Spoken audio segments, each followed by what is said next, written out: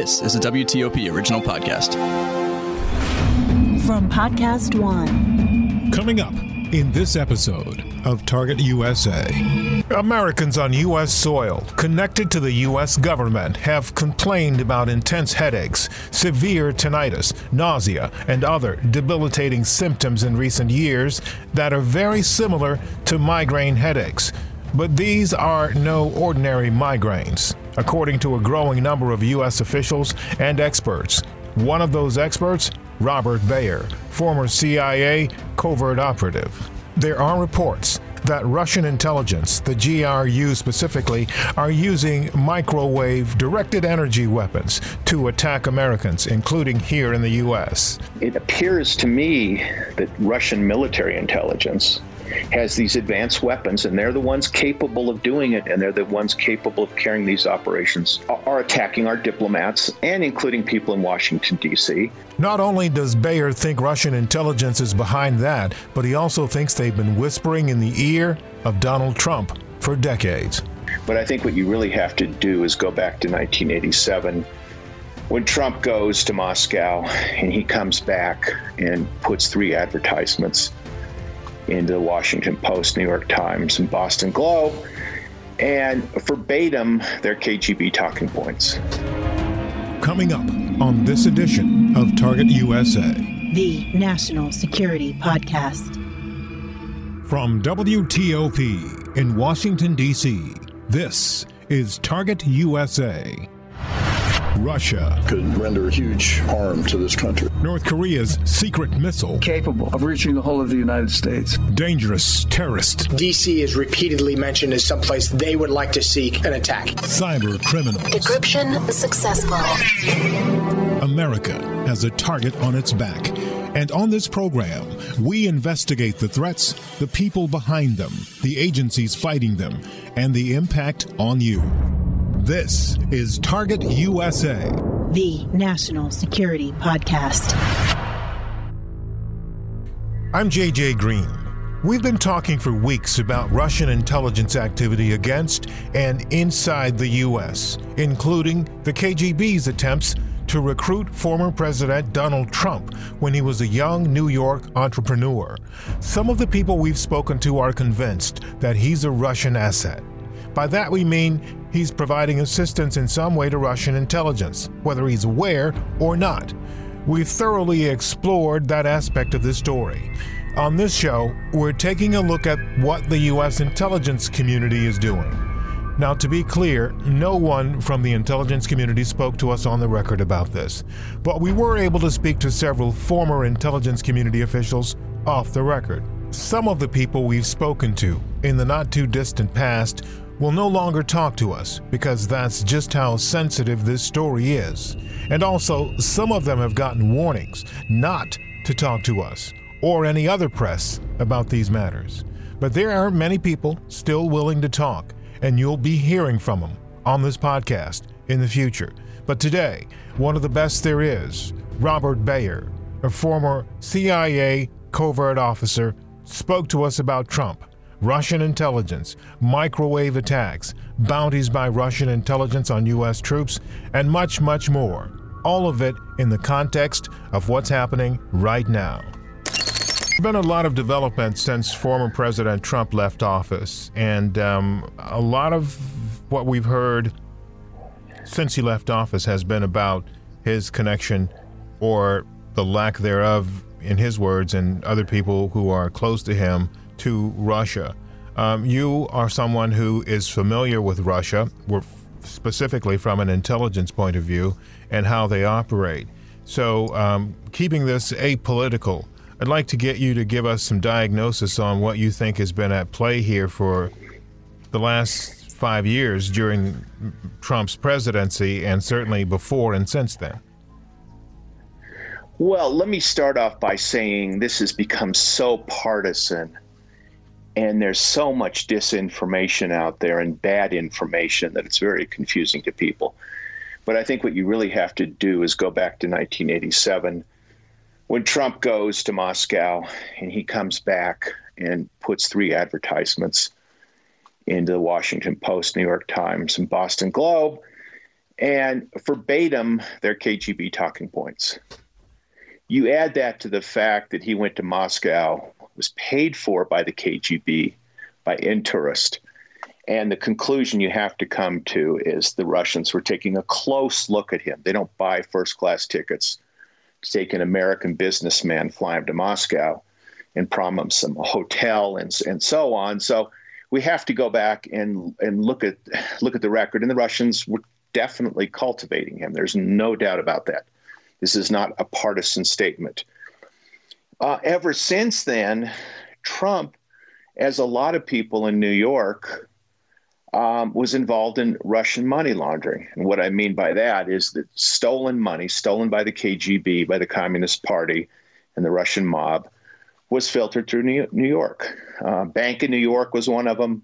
These cases are legion. There's been indictments. Now, whether he knew the money was stolen or not, who knows? I mean, he probably didn't care. But look at it this way. Everybody in New York was using Russian money. So he was one among, the many billionaires today, thanks to their fortunes. Epstein, most of his money came from the Russians. So when you're talking about that much money, you're talking about a certain amount of control. And where it shades off into, is there any evidence that the KGB had ever handled him as a recruited asset, a witting recruited asset? And the answer is, I haven't seen any. So, I think the way the Russians, go ahead. No, please finish. Yeah, no, I think the way the Russians do it is they use proxies. They got a lot out of it. They get to launder money. They have political influence. And don't forget in the 80s that their major concern was Ronald Reagan, who kept on alluding that he was going to end the evil empire. For them, this drove them nuts and scared him. So they were desperate, especially the KGB, to go out and find somebody who gave a contrary view. And whether wittingly or unwittingly, that was Donald Trump. And he did that. He served their purposes. And that's sort of the way I see the general picture. You were in the CIA in the 80s, correct? I was in the CIA in the 80s. Okay. I was in liaison with Russian intelligence in the 90s. I followed them. I'm not a specialist, but I did follow them, yes. Okay, so this idea that you mentioned a few minutes ago regarding the 3 advertisements that took place after that 1987 trip, and you said they were verbatim. What were these items about? Well, the intent was to undermine the usefulness of our alliances, either in the Pacific with Japan or NATO. And the argument that Trump put out, the KGB talking points, is all a waste of money. Let the Europeans defend themselves. Why shed American blood for anybody? It was almost an America first. And the Russians' intent was to get us to pull back from around the world. The Russians, even they didn't think this would be successful, but they had to go try. Because look, the KGB is as much of a fraudulent organization as most intelligence organizations are. So, if they could take somebody like Donald Trump, who was unwitting of what was really going on, and sell that to the Politburo as some great success. So you have a lot of bureaucratic politics going on here. And this goes back to what confuses us so much. All right. So let's just kind of square this with what took place. He came back from this 1987 trip, and somehow these ideas were put into his mind, you believe, and he came here and he essentially executed these advertisements and began a process that, in some people's minds, culminated with him being elected president in 2016. Where did the ideas that he got regarding these advertisements come from? Do you know who? Oh, we don't know. It's somebody maybe in Moscow handed him a piece of paper or walked him through. He may not have known that the guy was KGB or woman, or he came back and some of these Russian mobsters who were acting on behalf of the KGB said, hey, Donald, put this stuff out, and I guarantee you're going to get some business in Russia. It was probably as simple. And he says, what, I'm going to put $100,000 into these advertisements and I'm going to make millions and millions? Sure. Yeah, it's a good bet. Why not? And $100,000 was nothing for him. Did that happen? Yeah, they all went in the newspapers. I mean, it's all a matter of record. I remember that. I'm just having you recount this for our listeners, but I'm asking, did the money that, you know, he's ostensibly or allegedly? Oh, there was no payoff that we know about. Now, there are a lot of loans through Deutsche Bank, which may have been backed by Russia or Russian oligarchs in some way. And he still has these loans outstanding. But what we don't have is the smoking gun on it. We don't have a Russian going into Deutsche Bank and saying, listen, loan this guy $300 million, $400 million, whatever. And you know, you'll make some money off of this and don't ask any questions. We don't have that smoking gun. The assumption is that the Russians, either in property deals in Florida, using proxies, that house he had down there, or any number of these things were payoffs from the Russians. But from an intelligence perspective, you say, yeah, it's plausible, but I'd really like to see some evidence for it. And I have never seen it. I haven't seen the evidence for it. I mean, and the other problem with it is once he gets in office, if he wasn't beholden to the Russians and cared about his political career, he would have turned on Russia with a vengeance. Say, no, I'm not Putin's guy, and here's what I'm going to do. He could have lined up any number of sanctions, released intelligence, gone on the record as Putin is the most evil person in the world, but he did just the opposite. So this is all circumstantial evidence. So when he goes to Helsinki and won't allow notes to be taken from his meeting with Putin, it doesn't look good. The optic is awful. So, okay, this brings us to now. There are those out there in the intelligence world who are asking this question. Why isn't there or hasn't there been a counterintelligence investigation into all of this? Because you are one of a number of people that has spoken a lot publicly about this idea. There have been books. There have been extensive articles that have been written about the allegation of him being a Russian asset and Russia being his handlers. There are any number of politicians on both sides that have brought up issues about this. Some of the politicians from the right have quit, have left the party. Many of the Democrats are believed to be partisan about this. But the bottom line on it is Mr. Trump is in the middle of a very big discussion about what actually happened between him and Russia, if anything, throughout his life. And is there, in your mind, a counterintelligence investigation? Well, no, there isn't. I mean, the Senate did one, and it's good, but we really need to have a blue ribbon commission of people that's trusted that gets to the bottom of this, because you have to consider that if Russia did promote him, and they did promote him as president in both 2016 and 2020, that's a matter of forensic record. But the problem is that it's divided the country 50-50. And a lot of it has to do with Russia. The far right says, oh, this is all a hoax. And the left portrays him as a controlled Russian agent. I would imagine the truth is somewhere in between. But let's not forget that this Russian, active measures campaign has been more damaging on another country than since the Germans sent Lenin back to Russia. I mean, this has really, really been bad, and we need to come to terms with this. I've read all the books. I've seen this. I know I even know some of the major players that serve between Trump and Russia. But I totally agree with you. We've got to get to the bottom of this and establish the record, and we have to declassify everything, because you can count on that the National Security Agency has all sorts of intercepts that we need to see verbatim, or WhatsApp message between Roger Stone and, for instance, the Russians, or what is the evidence against any of these. Assange, for instance. Mm-hmm. Okay. All of them. I don't.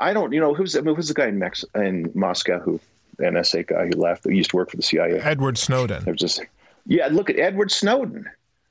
I mean, right. The way I look at it as a former case officer is, look, this guy's a Russian asset. But I don't know that.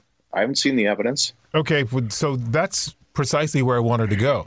You, as a former case officer, now private citizen, but somebody who knows how things work, looking at what's taking place with what's happening with the president's former lawyer, what's happening with his home and office being raided, and what we know took place last few years between him and Andrei Derkach, who is believed to be, and there's a whole bunch of, I guess, evidence that he was trained by the Russian intelligence.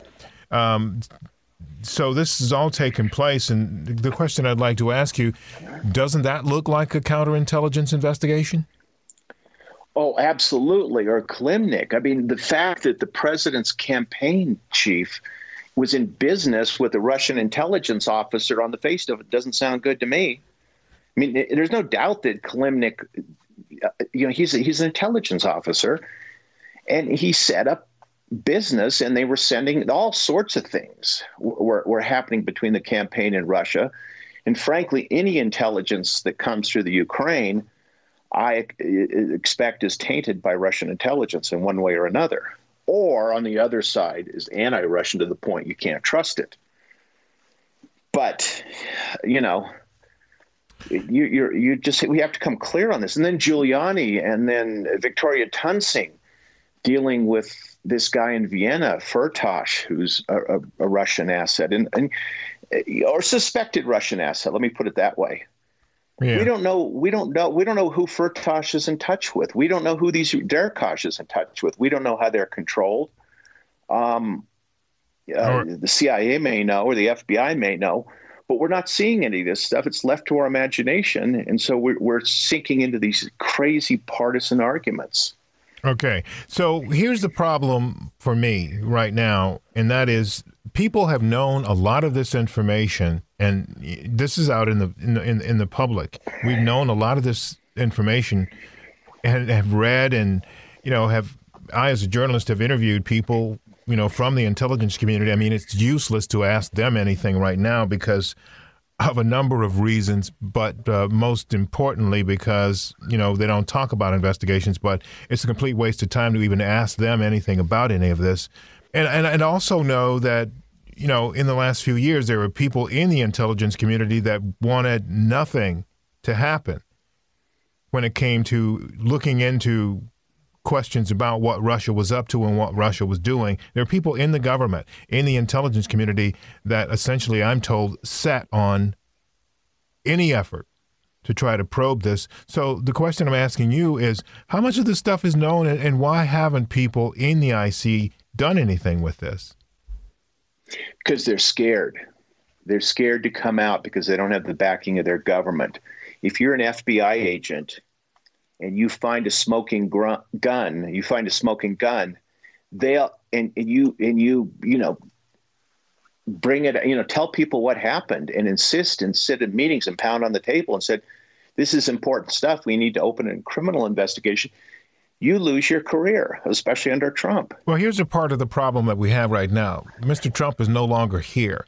The folks who were running the intelligence community during the Trump administration that wouldn't allow, I'm told, anything to happen are gone. So now it's a new group of people. And so am I hearing you right in that I'm thinking that career people are still afraid to step forward because of what could happen to their career now? Well, no, it's a lot better now because they allowed the raiding of Giuliani's office and Victoria Tunsing's. So, I mean, the evidence against Giuliani and Tunsing was out there under the Trump administration, but no one would allow the execution of a search warrant. Mm-hmm. And now they are. And as far as I can tell, they're just telling the Justice Department to say, go where you have to. That's clear. But don't forget that this administration is fighting the battles it can. It can only fight so many. It can fight COVID-19. But on the other hand, it's losing the battle against that the election was thrown. I mean, that's such a basic thing, is, sort of like getting into Russia and have a Truth and Reconciliation Commission. Man, if you can't convince people the election wasn't thrown, there's zero evidence that it was. Yeah. Then how are you going to convince them that Russia carried out the most effective covert action campaign in modern times? I mean, people don't even understand intelligence. Yeah, and so it's an uphill battle for them. And that's a part of what I'm trying to do here now, is to get what we can from you, because you do understand it and you can help us understand things. And it is a far cry better than trying to talk to a politician or somebody from the government or, somebody from an intelligence agency now, because, they're just not talking about anything that's useful as it relates to this. So here's the thing. Right now, we know what you've told us. We know where things appear to be going, but there are problems that need to be dealt with. Like, from my hearing, there are people in your former agency that are still at risk from these microwave attacks that keep popping up, and I'm not sure anything's being done. Have you heard anything being done about that? Well, let's not forget. I'd go back a little history. Our intelligence operations on Russia were gutted by a CIA spy in '85, totally gutted, and they've never recovered. And it appears to me that Russian military intelligence has these advanced weapons, and they're the ones capable of doing it, and they're the ones capable of carrying these operations, are attacking our diplomats, and including people in Washington, D.C., and it seems to me the evidence is not bad that they were putting bounties on our soldiers. I'm talking about Russian military intelligence in Afghanistan. The only way that you can deal with this is go back to Cold War rules. And you tell the Russians, you want to play this game? Well, we'll put bounties on Russian soldiers in Chechnya, and we'll give them weapons. Our sticking our head in the sand in Russia is only going to make it worse. And they're going to be in the elections interfering in 2024, just like they did in 2020. They're going to be hacking in the rest of it. We are under attack. And somebody who understands Russia has got to say, here's how we counter it. Here is who Vladimir Putin is. Here's how we return the message to Moscow. And I don't see anybody doing that right now. All right. So speaking of Putin, he's clearly set a path for himself to stay in office for a good long time. And he has to stay in office, according to some sources I've spoken to, because if he wants any of that money that he supposedly is worth now, he's got to stay in office to reap the benefits of it, because all that money was made through other people, through proxies. They all control it. So in other words, it's not him running Russia. It's this triumvirate of the mafia, the military, and the intelligence, people. But he's the figurehead, and he's got to be there to run it. They need him. He needs them. But in the meantime, though, you have this Navalny movement, and you have other organizations within Russia that still have opportunities to do things. So why doesn't the U.S. or is the U.S., to your knowledge, leveraging those possibilities to improve its ability to do something meaningful when it comes to Putin? You would need a formal covert action program approved by Congress. It's called a finding, and that's a clandestine, cause political sabotage in Russia. And trust me, the moment that finding was written, it would be out in the public. And because so the fact that we haven't seen it, nothing is going on. And plus, we don't even know, it's so bad, who truly runs Russia. I mean, the internal security at the FSB, that's their FBI, I keep hearing is the guys that run the country. I mean, they decide who goes to jail and jobs and the rest of it. The funny thing is that we don't understand that our enemies, our adversaries, like Iran, isn't run by clerics or mullahs. It's run by the Islamic Revolutionary Guard Corps. And we just took us forever to figure out that Russia is run by the KGB, the old KGB. It's a security state. Both those are. And they're very difficult to understand how they work. The hidden levers of power are very, very hidden. And so we're not quite sure of what to do about Putin. I mean, if you sat the smartest guy down at the CIA and say, well, we don't really know what the inner core is and who they are and what their financial interests are and how they fight everybody, how they fight each other. I'm sorry. It's sort of it's a black box, and that's the problem. And we are clearly an open society, and our vulnerabilities are out there on Facebook, and the Russians aren't. All right, so a couple more things on this, and that is this investigation that's taking place in the U.S. As it relates to Mr. Giuliani and others. So how far does that go, and who does that include, and what's the objective? Well, I don't think there's no evidence that Giuliani was a witting Russian agent, but he was just looking for opportunity in this to undermine the election. And so these guys, Derkach and the rest of them, pop their head and say, oh, I can find out about Hunter Biden. There's a bunch of these guys out there. And then they, at Russian behest, but, proving intent to cooperate with Russian intelligence on Giuliani's part, I just don't know how you would do that. I just don't think it's there. The guy's a nut. He didn't know what he was doing, and so it's hard. So wait, when you say he's a nut, why do you say that? Because he looks like one. I'm sorry, but he just in his statements and the rest of it. He's an old man that is a true believer in the Trump cult and says crazy things and had these crazy trips to the Ukraine. And it doesn't look like a well-organized conspiracy. Okay, let me ask me, but the Russians don't care. Let me ask this question. Having spoken to some people who question whether Mr. Giuliani was all there, going back to what you said about him being a quote nut, is there? Is that what you're talking about? Have you been privy to conversations as well about whether he, has some issues right now? I watch him on TV is enough for me. He's, I've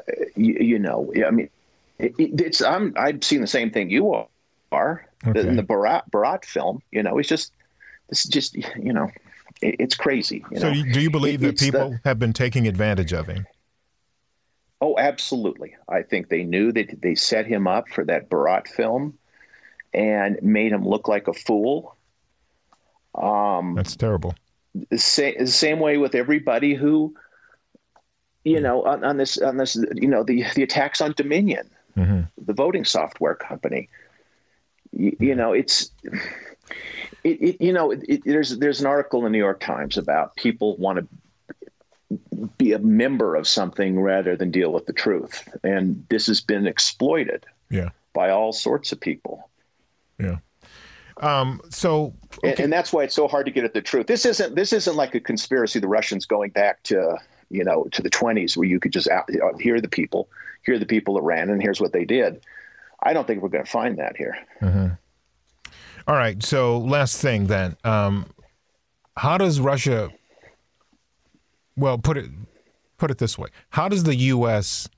do what the U.S. needs to do to stop this situation? And the situation I mean is to essentially shut down what it is that Putin and his cronies are trying to do to the U.S. I understand the congressional piece and I understand the covert action stuff, but the question I'm asking is there a way for the U.S. to win this? Yeah, there are a lot of ways. You have to figure out what's motivating the Russians.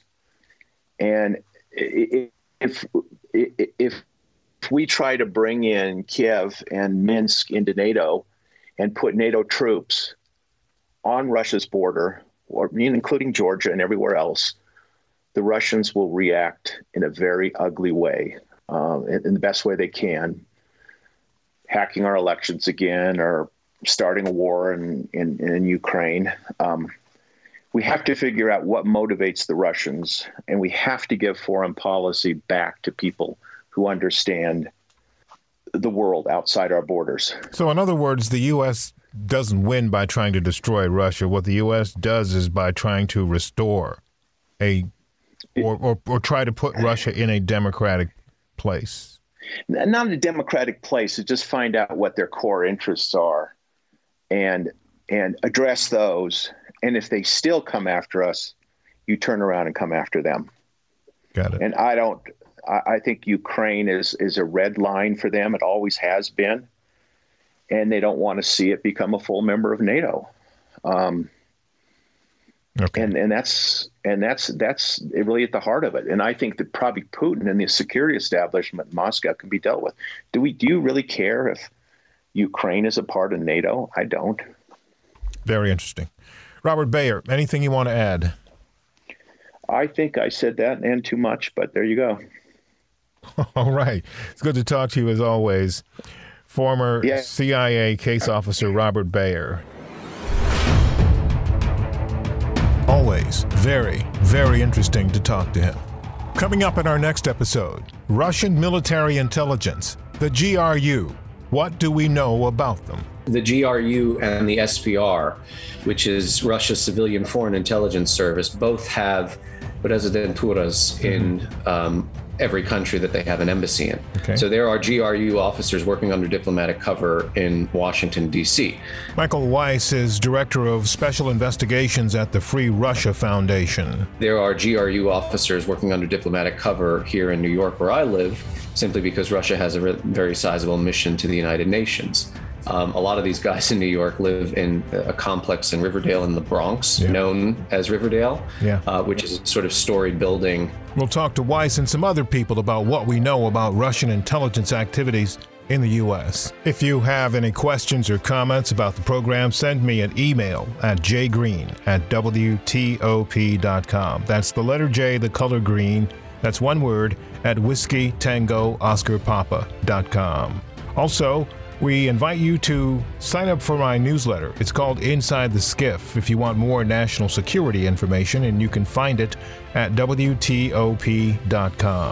Please subscribe to our podcast and also follow us on Twitter. We're at TUSA Podcast. That's at Tango Uniform Sierra Alpha Podcast. I'm JJ Green, and this is Target USA, the National Security Podcast. 7 years ago, college wrestler Damian Hurd disappeared from a party in Gunnison, Colorado. Everyone had been drinking or whatever, the usual party scene. When, how, and why he left are questions I need your help to understand. Nobody's heard from him. No, it's just like he disappeared. From Cold Case Productions and Podcast One, Final Days on Earth, The Life and Death of Damian Hurd. I'm your host, Claire Sandomal. Join me April 20th for the season premiere. Now, stay tuned for the latest headlines from the Associated Press.